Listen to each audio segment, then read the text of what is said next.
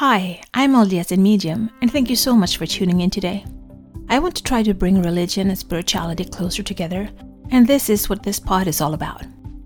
I will talk about my own thoughts and feelings as I am both LDS and have spiritual gifts, something that I've had my whole life, but I always thought that it was hard to combine these gifts with my religion. This has torn me into two directions, and I have talked to many people who feel the same way. I can't choose not to have my spiritual gifts, but I can choose how I use them. And I always want to use them for good and to help others. I believe my heavenly parents gave them to me for a reason. So, this is me. Join my quest for knowledge. December 5th. We are continuing reading Matthew 4 today, and something struck me in verse 19.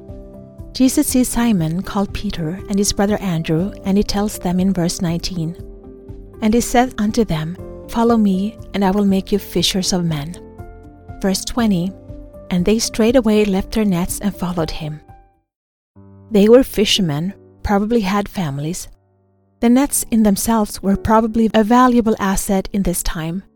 And if they had a boat, like James and John were on with their father, and when Jesus called out to them, they left their father, the ship, and the nets and followed him.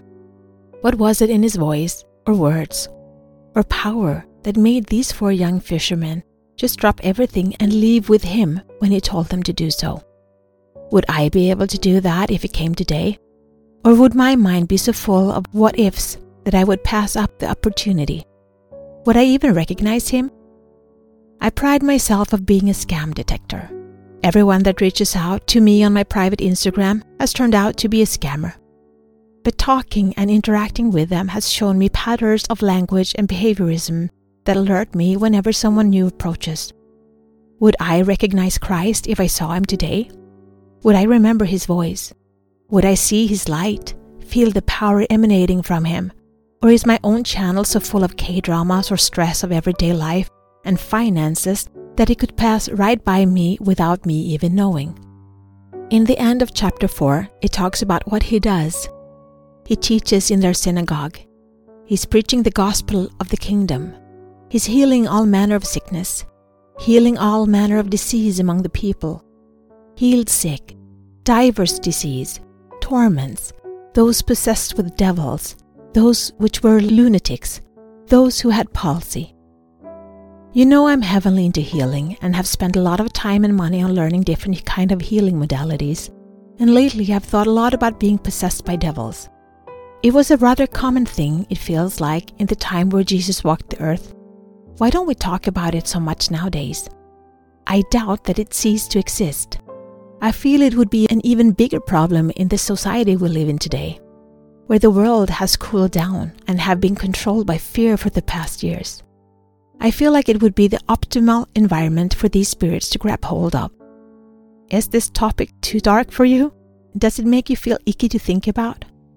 That's how I feel every time I watch the news, that dark, icky feeling, like something is trying to stick onto me, that wants to pull me down.